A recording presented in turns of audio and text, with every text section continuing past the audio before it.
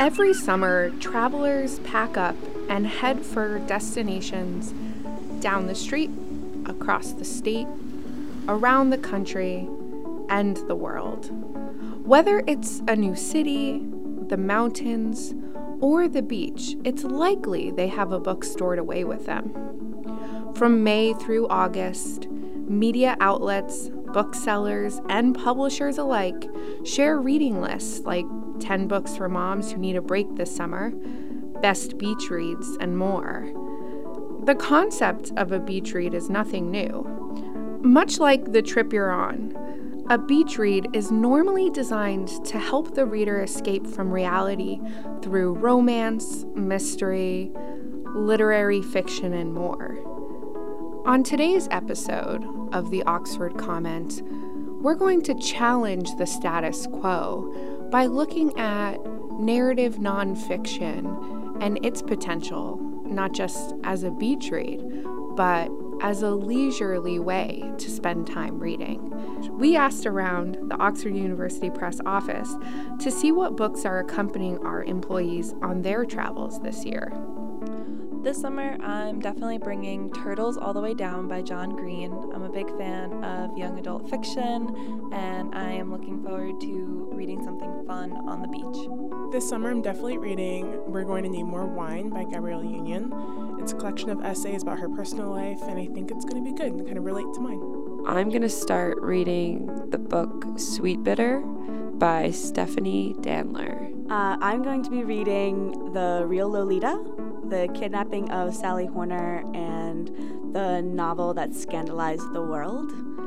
It's a nonfiction book about sort of the real life that inspired Lolita.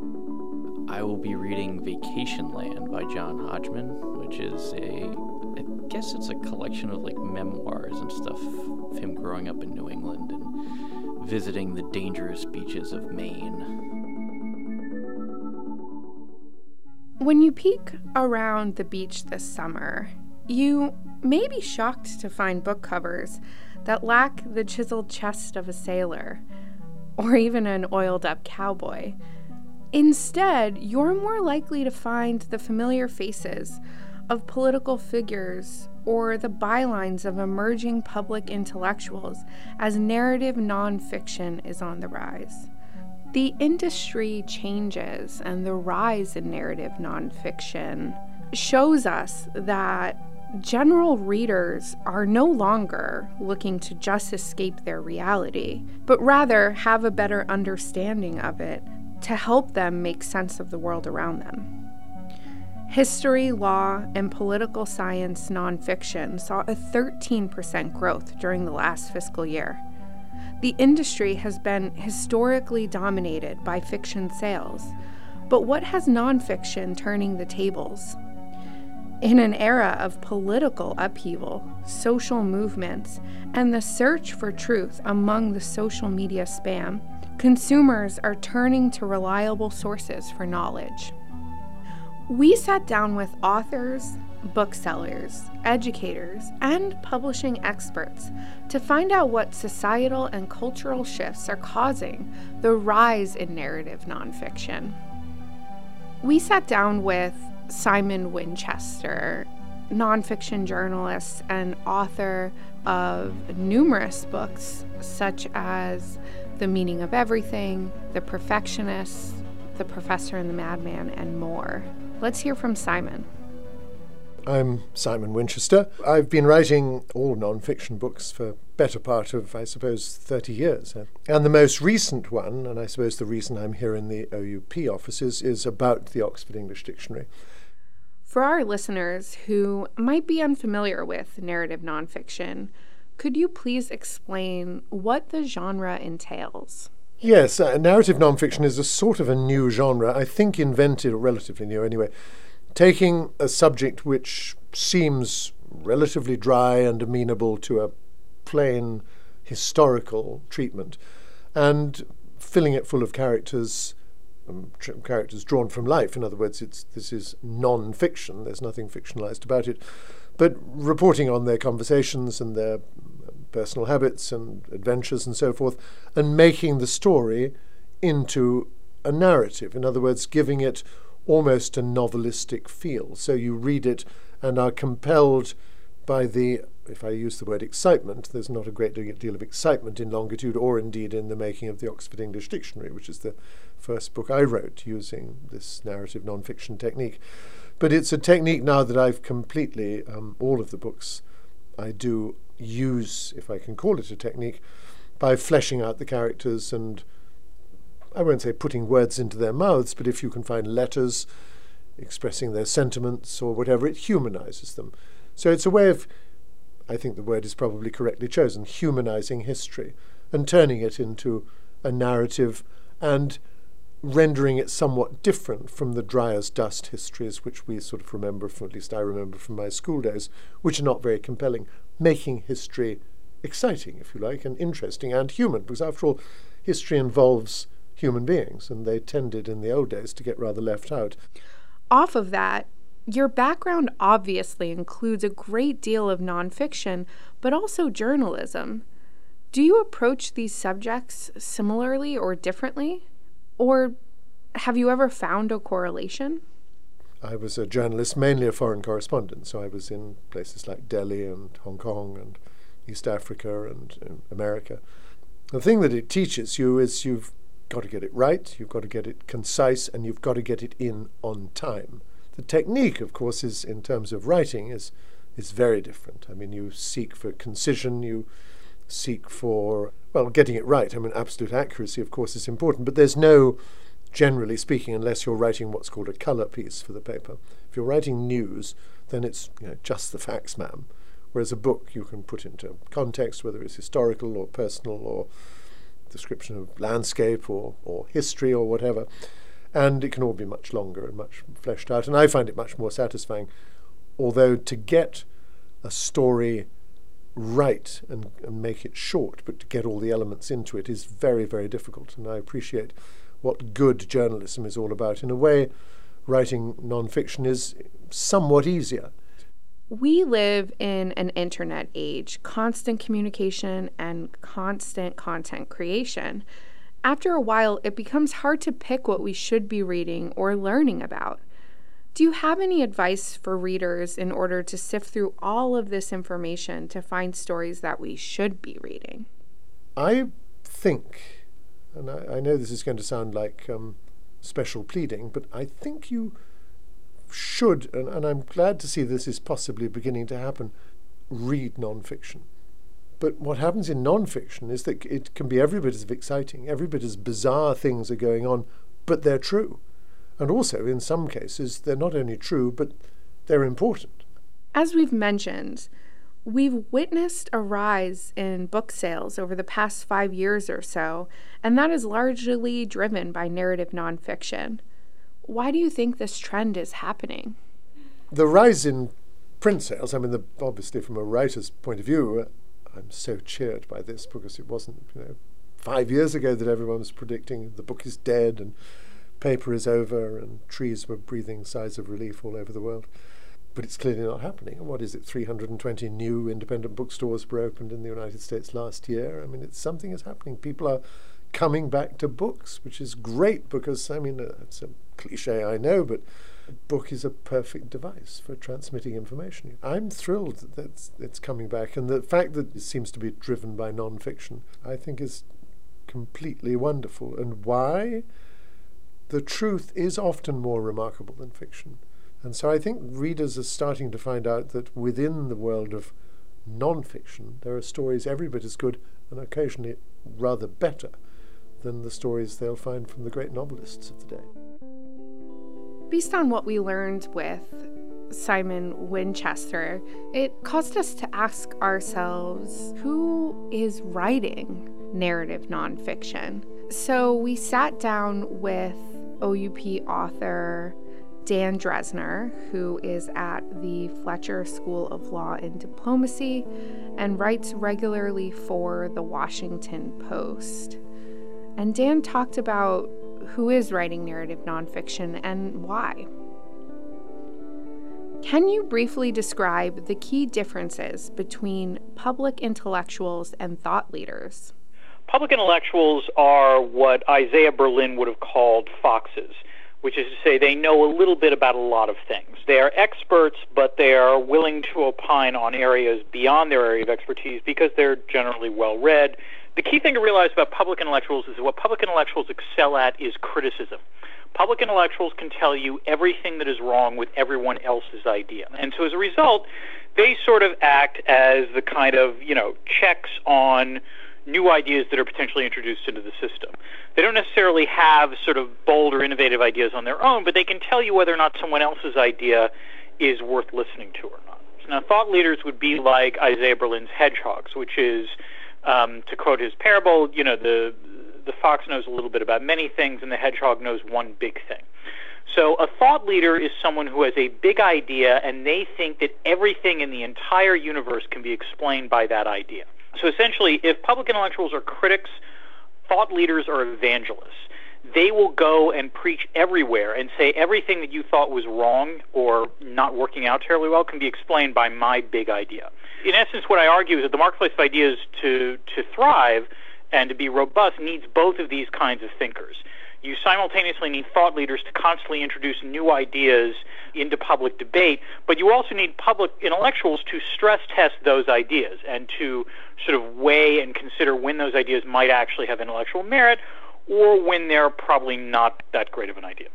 Why are we seeing this new shift towards thought leaders?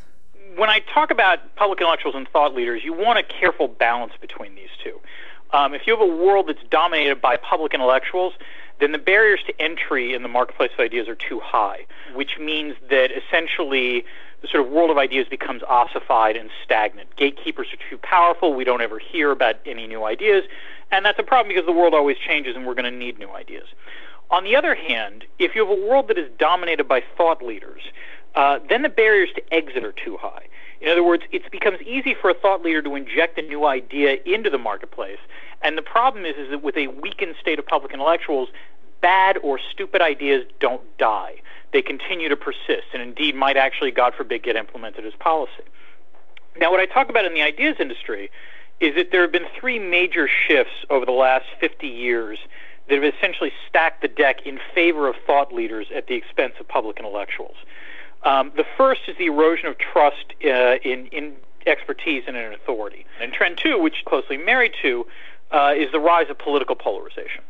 And this polarization, there's a number of different causes, some of which is that people might actually hold more ideologically extreme positions than they used to.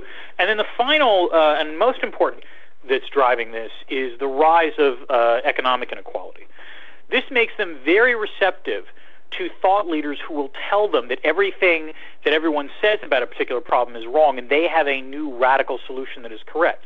What they do not want to hear from are public intellectuals who will point out all the myriad structural factors that might, prevent a solution from being created or might prevent a radical solution from being created. And they certainly don't want to hear from public intellectuals who will tell founders that the reason they got to where they are is not necessarily, entirely because of their own skill and will, but perhaps maybe they were born on third base. And so as a result, all three of these trends favor thought leaders at the expense of public intellectuals, which is not to say that public intellectuals are extinct. Again, it's just that the scale is being pressed down on one side more heavily opposed to the other. Is there anything, in your opinion, that public intellectuals could do to communicate better in a polarized society? That's a great question. I think there are a few things that public intellectuals can do. One standard argument it's often made is that thought leaders are somehow better at exploiting new media. In my experience, that's not actually the case. Public intellectuals, can be just as adept at things like social media or, TED Talks or what have you. So I think that public intellectuals need to dissociate the means through which ideas are spread from the sort of content of people who might be giving TED Talks or what have you. So one thing is to embrace the new forms of media. The second thing, I think, is to essentially make an argument to more traditional philanthropic foundations that patience is a virtue. Some argument needs to be made to these kinds of foundations, and you are starting to see this kind of turn in some of them to recognizing that it is worth funding public intellectuals, not necessarily because they are going to get, more Twitter mentions or more Google, citations, but rather because it gives them the cushion to think seriously about ideas and gives them the intellectual freedom to actually, take on thought leaders that are probably not necessarily correct. And Dan, do you have any advice for the public and for those consuming all of this information, how they should be wading through it and deciding which stories to read and to listen to? Well, I think the key thing for the public to realize is that there's a difference between a good story and a more general trend that is actually true. You're interested in the rise of why people are reading nonfiction. And I think one of the reasons is that a lot of nonfiction now, and I think this includes the opening to multiple chapters I wrote in the ideas industry, is that there are stories or narratives that you can tell that will hook in the reader, that are as good as fiction. The key thing to tell a reader is that it's one thing to give them the story. The story is the hook, and you want it to be compelling, and we shouldn't be afraid of telling good stories. But in some ways, what you want to ask the reader, if the reader is thinking critically, is think, okay, so this is a good story. Is this the only story that makes this argument, or is there more evidence? And I think what separates a readable book from a truly good book is a truly good book doesn't just have the stories. A good book also then has the larger data and evidence and research to back up that the story is not the only example of this, that the story is simply an exemplar. In this section, we're talking to Patricia Fara, author of A Lab of One's Own, Science and Suffrage in the First World War, and Leigh Fought, author of Women in the World of Fredrick Douglas, who shed light on an important aspect of narrative nonfiction, which is exposing untold stories. Let's hear more from Patricia and Leigh.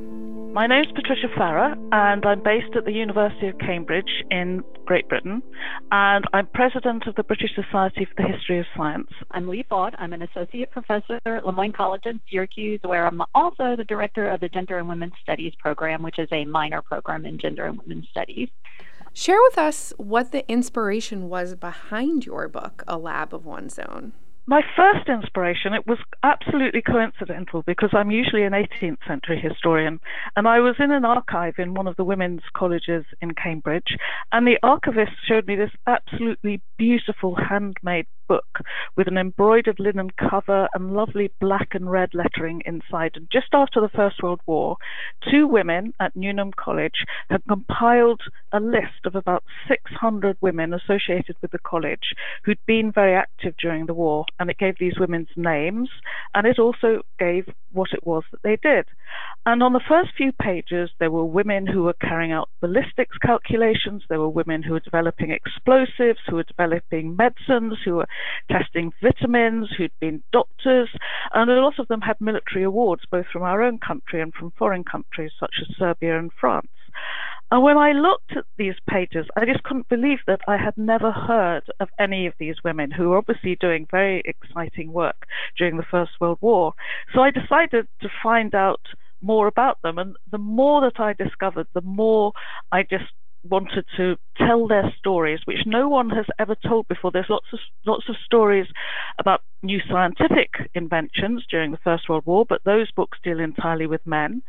There's lots of books about all the wonderful work that women were doing in Britain. They were running the buses, they were down the coal mines, they were nurses, they were doing marvelous things, but there weren't any books about this very, very small group of highly educated professional scientists, engineers, and doctors who'd sort of fallen through a gap between those other two bodies of literature. So these were the women that I concentrated on, and I rapidly started finding out more and more about them. Leigh, what was the inspiration behind your book, Women in the World of Fredrick Douglas? It kind of was inspired back when I was working editing the Douglas papers. I worked on the first published volume of Fredrick Douglass's correspondence. I was noticing how many women were doing a lot of the key work in just making sure that his career happened and that his work was possible. They were his people. They were the ones who, not just like the stories about his wife who made sure he looked good when he got on stage, but they made sure that his newspaper survived. The more I kept digging, they made sure there's all of this support work that went on behind the scenes, and not always quite behind the scenes, to make sure that the abolitionist movement itself happened. And so I wanted to know more about them, what motivated them, who they were, where they came from. And there was so little about them. I mean, there were bits and pieces, especially for his life. There were bits and pieces here and there, but it was mostly kind of like, and they were there. But let's talk about the men. So I kept looking, and I kept looking, and I kept looking. The cliche is, write the book you want to read, and that's kind of what happened. In your own words, what's the most important part of telling these untold stories? When you look at a history book, it's very easy to think of it as being objective facts about what happened in the past. But of course, there's millions and millions of facts. So every single history book there is in some sense an interpretation. It reflects the point of view of the author, what he or she feels is important. Female historians and male historians have been retrieving the lives of women who were 50% of the population. They played a very, very important part in whatever was happening in the past. So I think it's absolutely essential for historians to come to the past with their own interests and to uncover stories that are going to reveal different aspects of the past, aspects that were crucial but that we didn't necessarily know were there. These untold stories help enrich this understanding, because when you consider the history of studying history, there were only a certain kind of people for the longest time writing history, mostly men, mostly elite, mostly white. But when you start getting different kind of people writing history and more points of view and more experiences looking at the past, then it becomes a deeper, richer, more interesting and exciting story. History is a humanity, which means we're studying humans. Humans are pretty complex as a species, and we need all of that complexity to tell their stories if we want to understand why humans do what they do. Do you have any advice for any storytellers, filmmakers, or journalists who have stories to tell but have not felt confident enough to share them yet? So I have specific people in mind when I write. So what I'm trying to do is make my writing very definite, not very abstract. I try to avoid the passive tense. I try to think why things happened. And if I say, oh, well, attitudes change, then I think, well, why did they change and whose attitudes changed? And perhaps people had different opinions. I think if you're writing about women, that's particularly important because women are 50% of the population. They don't necessarily agree with the male 50% of the population, but just as importantly, they don't necessarily agree with each other. And that's particularly true in the period that I'm writing about, when different groups of women held very, very different attitudes towards the vote, towards working, towards how they should be paid, towards whether they should fight. There was a whole host of different attitudes. So I think it's very important to look at those individuals and see how the collective is formed. Things don't change by themselves. Things need people to change them, and so I think you have to retrieve those individual voices and see how cumulatively they made transformation possible. What's your opinion on the recent rise of narrative nonfiction? Well, it's not surprising, actually, because, I mean, it's not surprising in this particular moment with all the flinging of fake news and internet memes and not being able to trust the information you get, wanting to know something that is factual. People can relate to the characters in stories. People tend to put information together in their heads in stories. They can order your ideas, and they can be read on multiple levels, as anyone in the literature department will tell you. In some ways, I think the narrative part is the reason you can go into, say, Barnes & Noble, and most of the history books are written by journalists. But I think really good historians, they can do as well as journalists in telling the story and then take it a step further by being able to get into that really deep, complex area.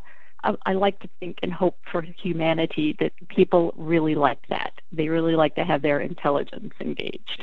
I think because the growth is relatively recent, I think part of it is that we are living in a post-truth, fake news world. All this information is circulating around us. We're absolutely bombarded with stuff.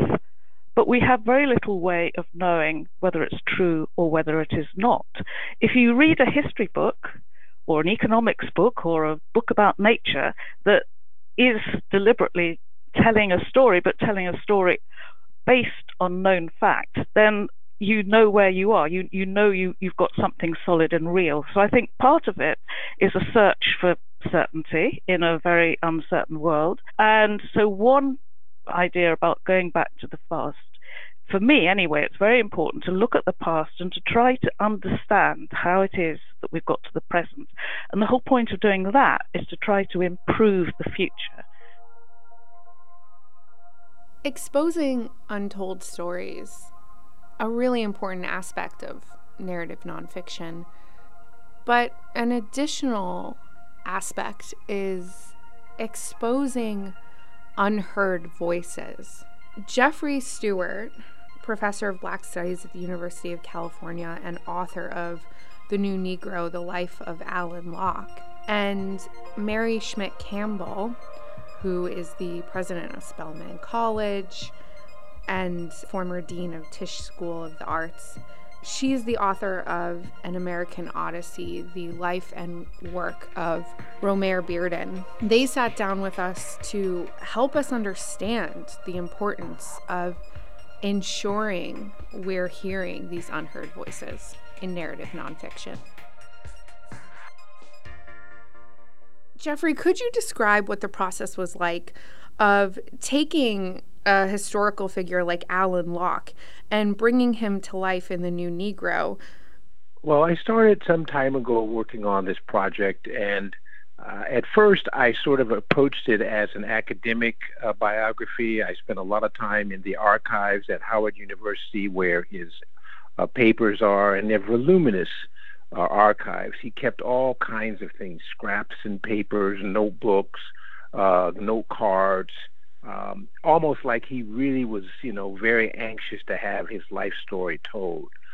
But through the research, I began to realize that I needed to utilize some narrative nonfiction or fictional techniques. I took a course in novel writing, and I tried to think about his life moving through a series of scenes, almost a kind of cinematic approach. This is, of course, against my normal tendency, which is I'm an intellectual historian, so I was very much interested in the ideas. Alain Locke was a philosopher. His ideas were that essentially through a kind of internal revolution, African Americans could create a new Negro that was not beholden to paternalism and that could chart its own independent path through the arts. So I was really trying to work out those ideas, but I realized I could not really get people to, get into that sort of story unless I dramatized it. Mary, what was the inspiration and your process behind writing your book, An American Odyssey? So when I was a graduate student, I met Romare Bearden when I was given an assignment to research some aspect of American art history that was not recorded in most mainstream art history texts. And so I decided I was going to write about an African American artist, and my thesis advisor said, well, if you're going to write about African American artists, here's somebody you must consider. And she opened a catalog of his retrospective at the Museum of Modern Art, which at that time I think opened sometime in the 1970s. And I looked at this work, and this work bowled me over. And so I went to New York, and the show had traveled all over the country, and its final stop was the Studio Museum in Harlem. And I went to see the show, and I had never seen work like that before. So my husband and I left that show and went all over the city of New York looking for other examples of his work. We went to the Guggenheim, the Whitney, the Museum of Modern Art, the Metropolitan Museum. We couldn't find a single example of his work. And so finally, in desperation, I went to what was then a public payphone where they had the directory hanging from a chain, and I looked him up, and so I called him. And meeting Romare Bearden was the start of my becoming much more deeply involved with the history of African American art and understanding how long African American artists had been practicing in this country, how significant their contribution was, but most importantly, how almost at that time completely undocumented that contribution was. And I decided that that was going to be my area of emphasis as an art historian. Why should readers be exposed to more diverse books and untold stories? So in the case of Bearden, as I was telling the story of his life, what I began to realize is that his life intersected with a larger story in American culture. And that larger story in American culture was that as Black Americans were defining and shaping their sense of citizenship, that effort was always being challenged. And we know about that. We know about that from a legislative point of view, but I think we're less aware of that history from a visual culture perspective. And as I was telling the story of Romare Bearden, what I realized is that at every stage of his career, the African American community in the United States was being challenged by aspects of our visual culture. I think it is important unknown figures to be visualized and written about. I mean, after all, we kind of went through a period after the Civil Rights Movement and the Black Power movement, the sort of Black Studies movement, where a number of the major figures got serious treatment. People like Martin Luther King, W.B. Du Bois, Zora Neale Hurston, Langston Hughes. But looking at other figures that actually made their lives and their creativity possible, I think that's one of the things we often forget, is that intellectual life is something that's supported. It's enabled by a lot of other people who maybe don't write the big book, but who are there to sort of, as Locke would say, midwife that work into being. And so I really think that that's a very important process for historians and also for journalists. There are so many stories being told right now. As an educator, how do you decide which stories to tell in the classroom?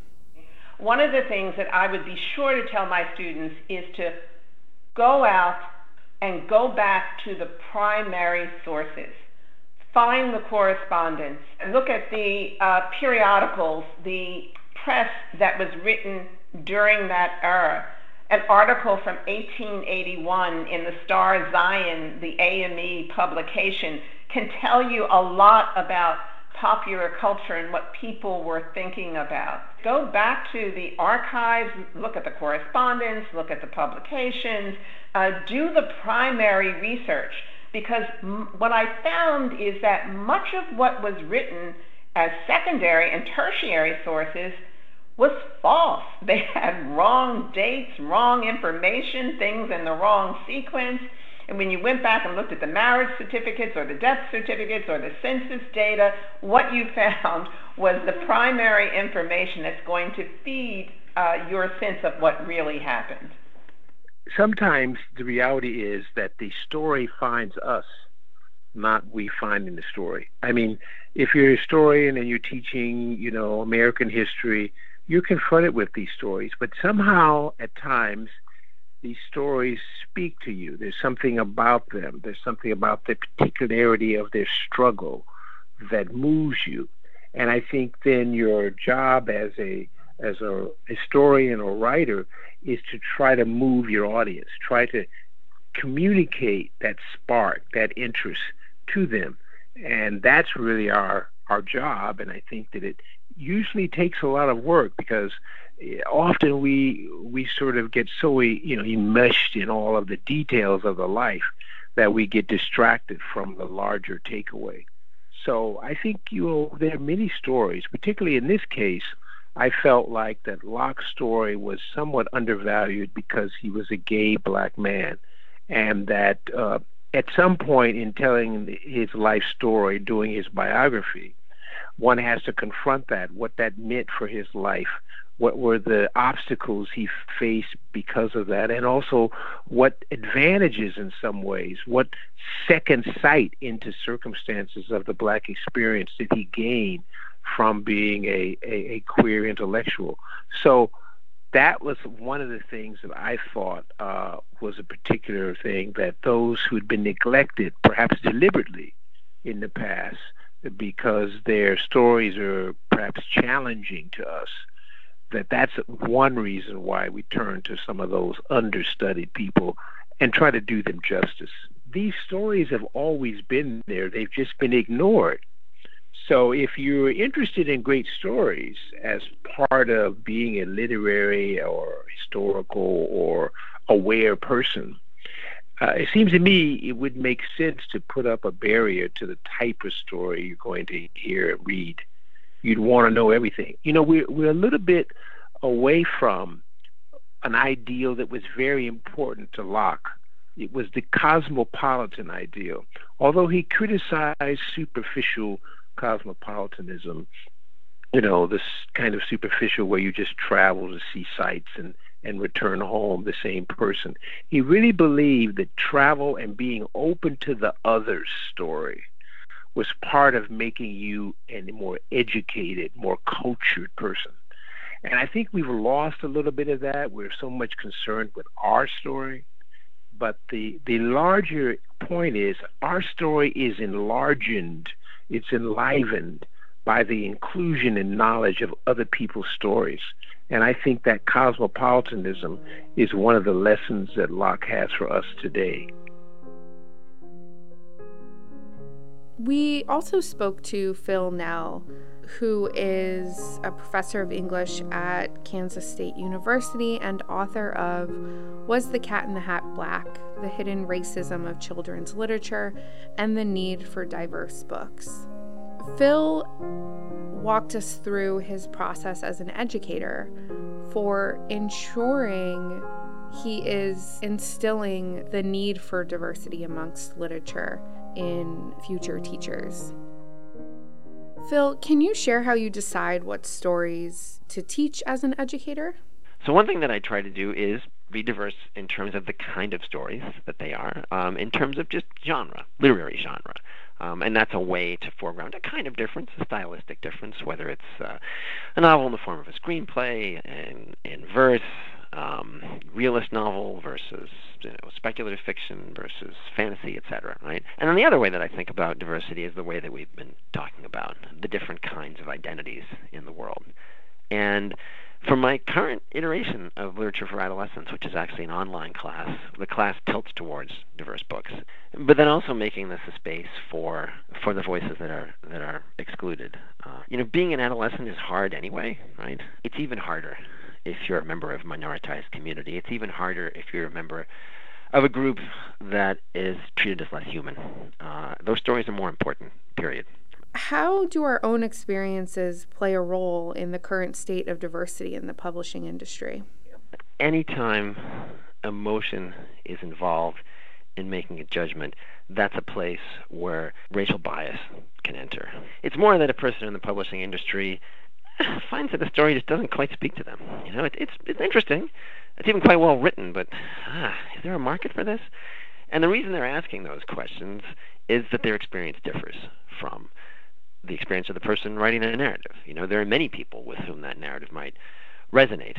And the person in the publishing industry, whether it's an agent or an editor or whomever it is, may not be conscious of the way in which her or his racialized experience informs the kind of decisions that he or she is making.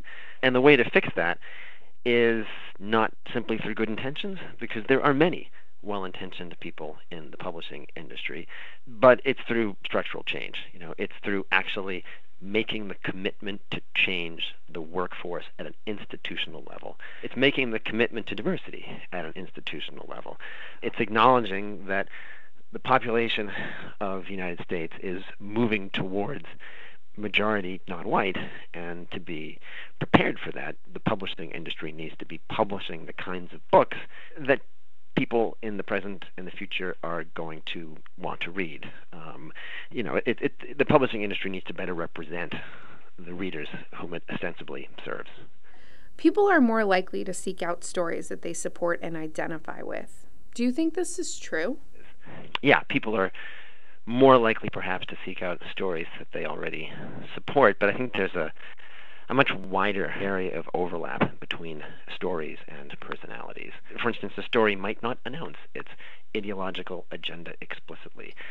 I'm interested if you have any thoughts on what readers can do to help check themselves during their browsing process and help them expose themselves to more diverse stories.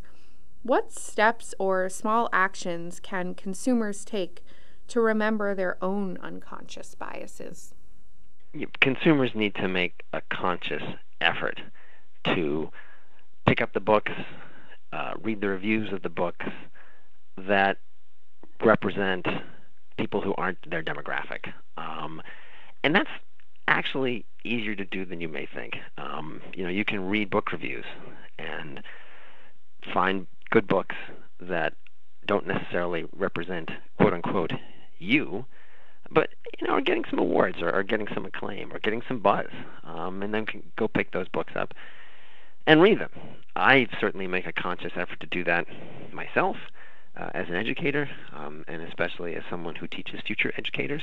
I'm a professor of English, and I teach children's literature and young adult literature, and so my students, some of them, are going on to be teachers. And so for me, it's really important that the books that I teach them are diverse, because that's going to affect the kind of choices that they make.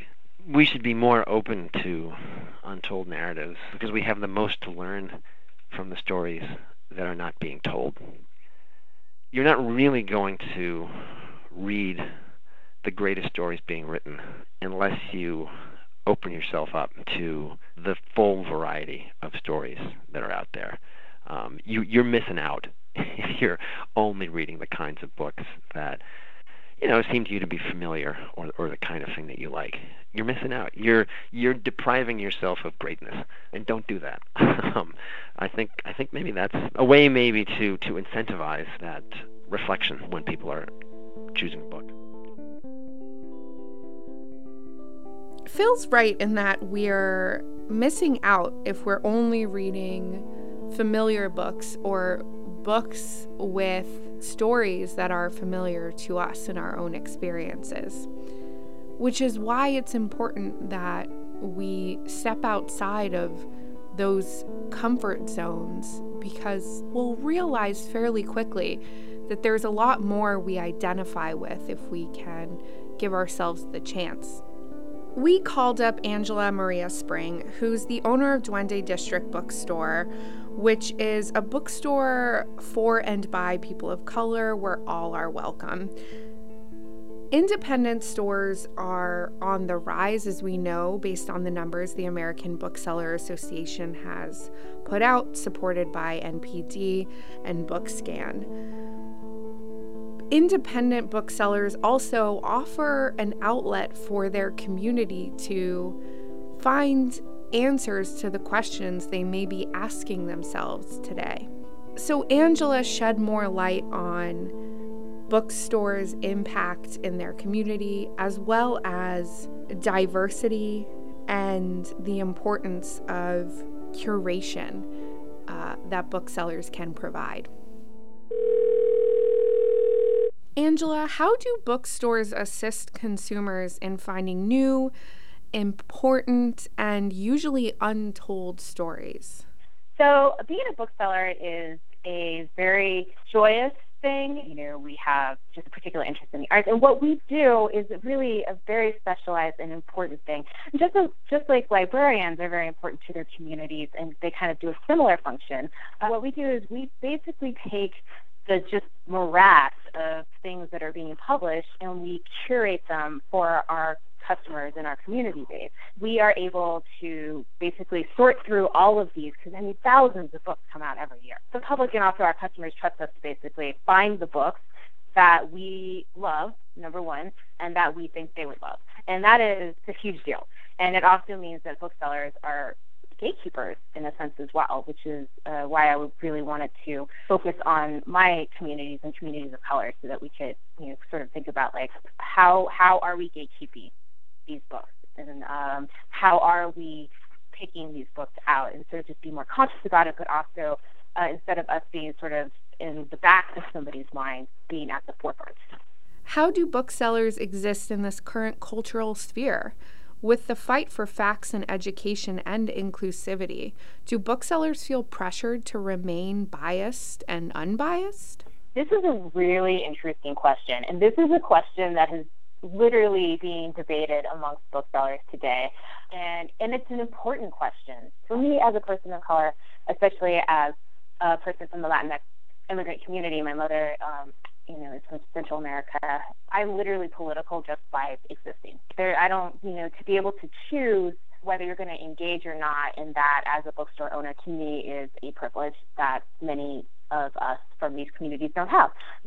Bookstores are businesses. They are small businesses, and owners have every right to, choose to engage or not engage. I generally, on the whole, I feel bookstores are actually, they're really seriously trying to think about how can we actually actively participate, in the ways that we know how to, whether it's curating book lists and displays or having specific events that, talk to these sort of things.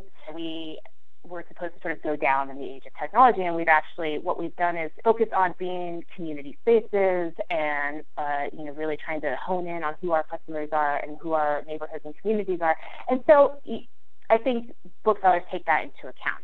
You mentioned books going down with the rise of technology, and as we now know, our stats show that that's not really the case. Have bookstores and booksellers noticed that consumers are really coming back to reading to search for answers, as opposed to other outlets such as the internet or broadcast television? I do. It's really interesting. There is the internet factor, and I think people do buy on the internet, absolutely.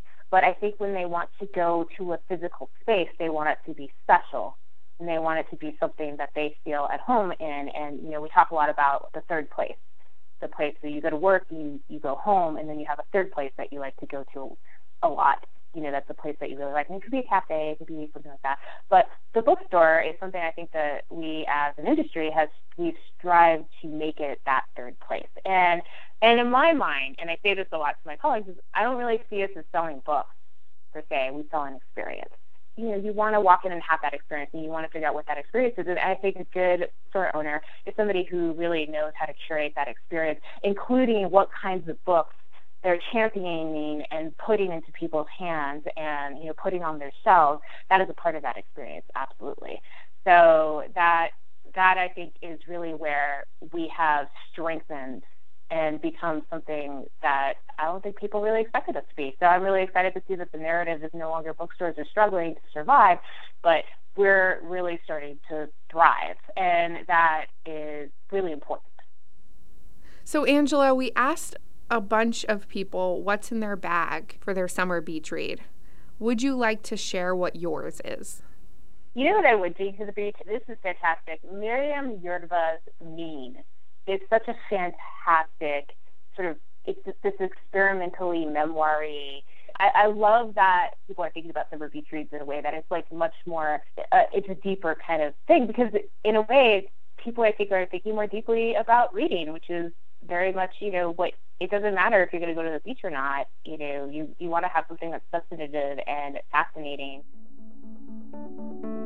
We've unpacked a lot in today's episode of the Oxford Comment, and one that you may be a little shocked by. We took you on a journey that we actually experienced ourselves. We set out to do a podcast on the new narrative nonfiction, and really giving narrative nonfiction a voice as a chance, as something you can bring along with you to the beach, that it doesn't have to be heavy necessarily, but you can get the same satisfaction from it as you could from a science fiction or fantasy novel.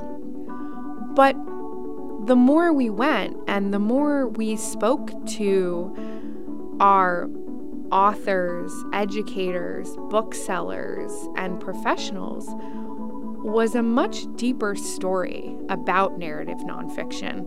We unveiled its importance in helping us make sense of the world around us, which is something we've touched upon in other episodes of the Oxford Comment, though maybe not quite so blatantly. It's showed us that diversity is incredibly important, not just the responsibility of those who are publishing books, but the responsibility of those who are writing and uncovering untold stories and unheard voices. And lastly, it is really incredibly vital and critical that we as readers give stories a chance that we may be unfamiliar with while setting aside our own unconscious biases.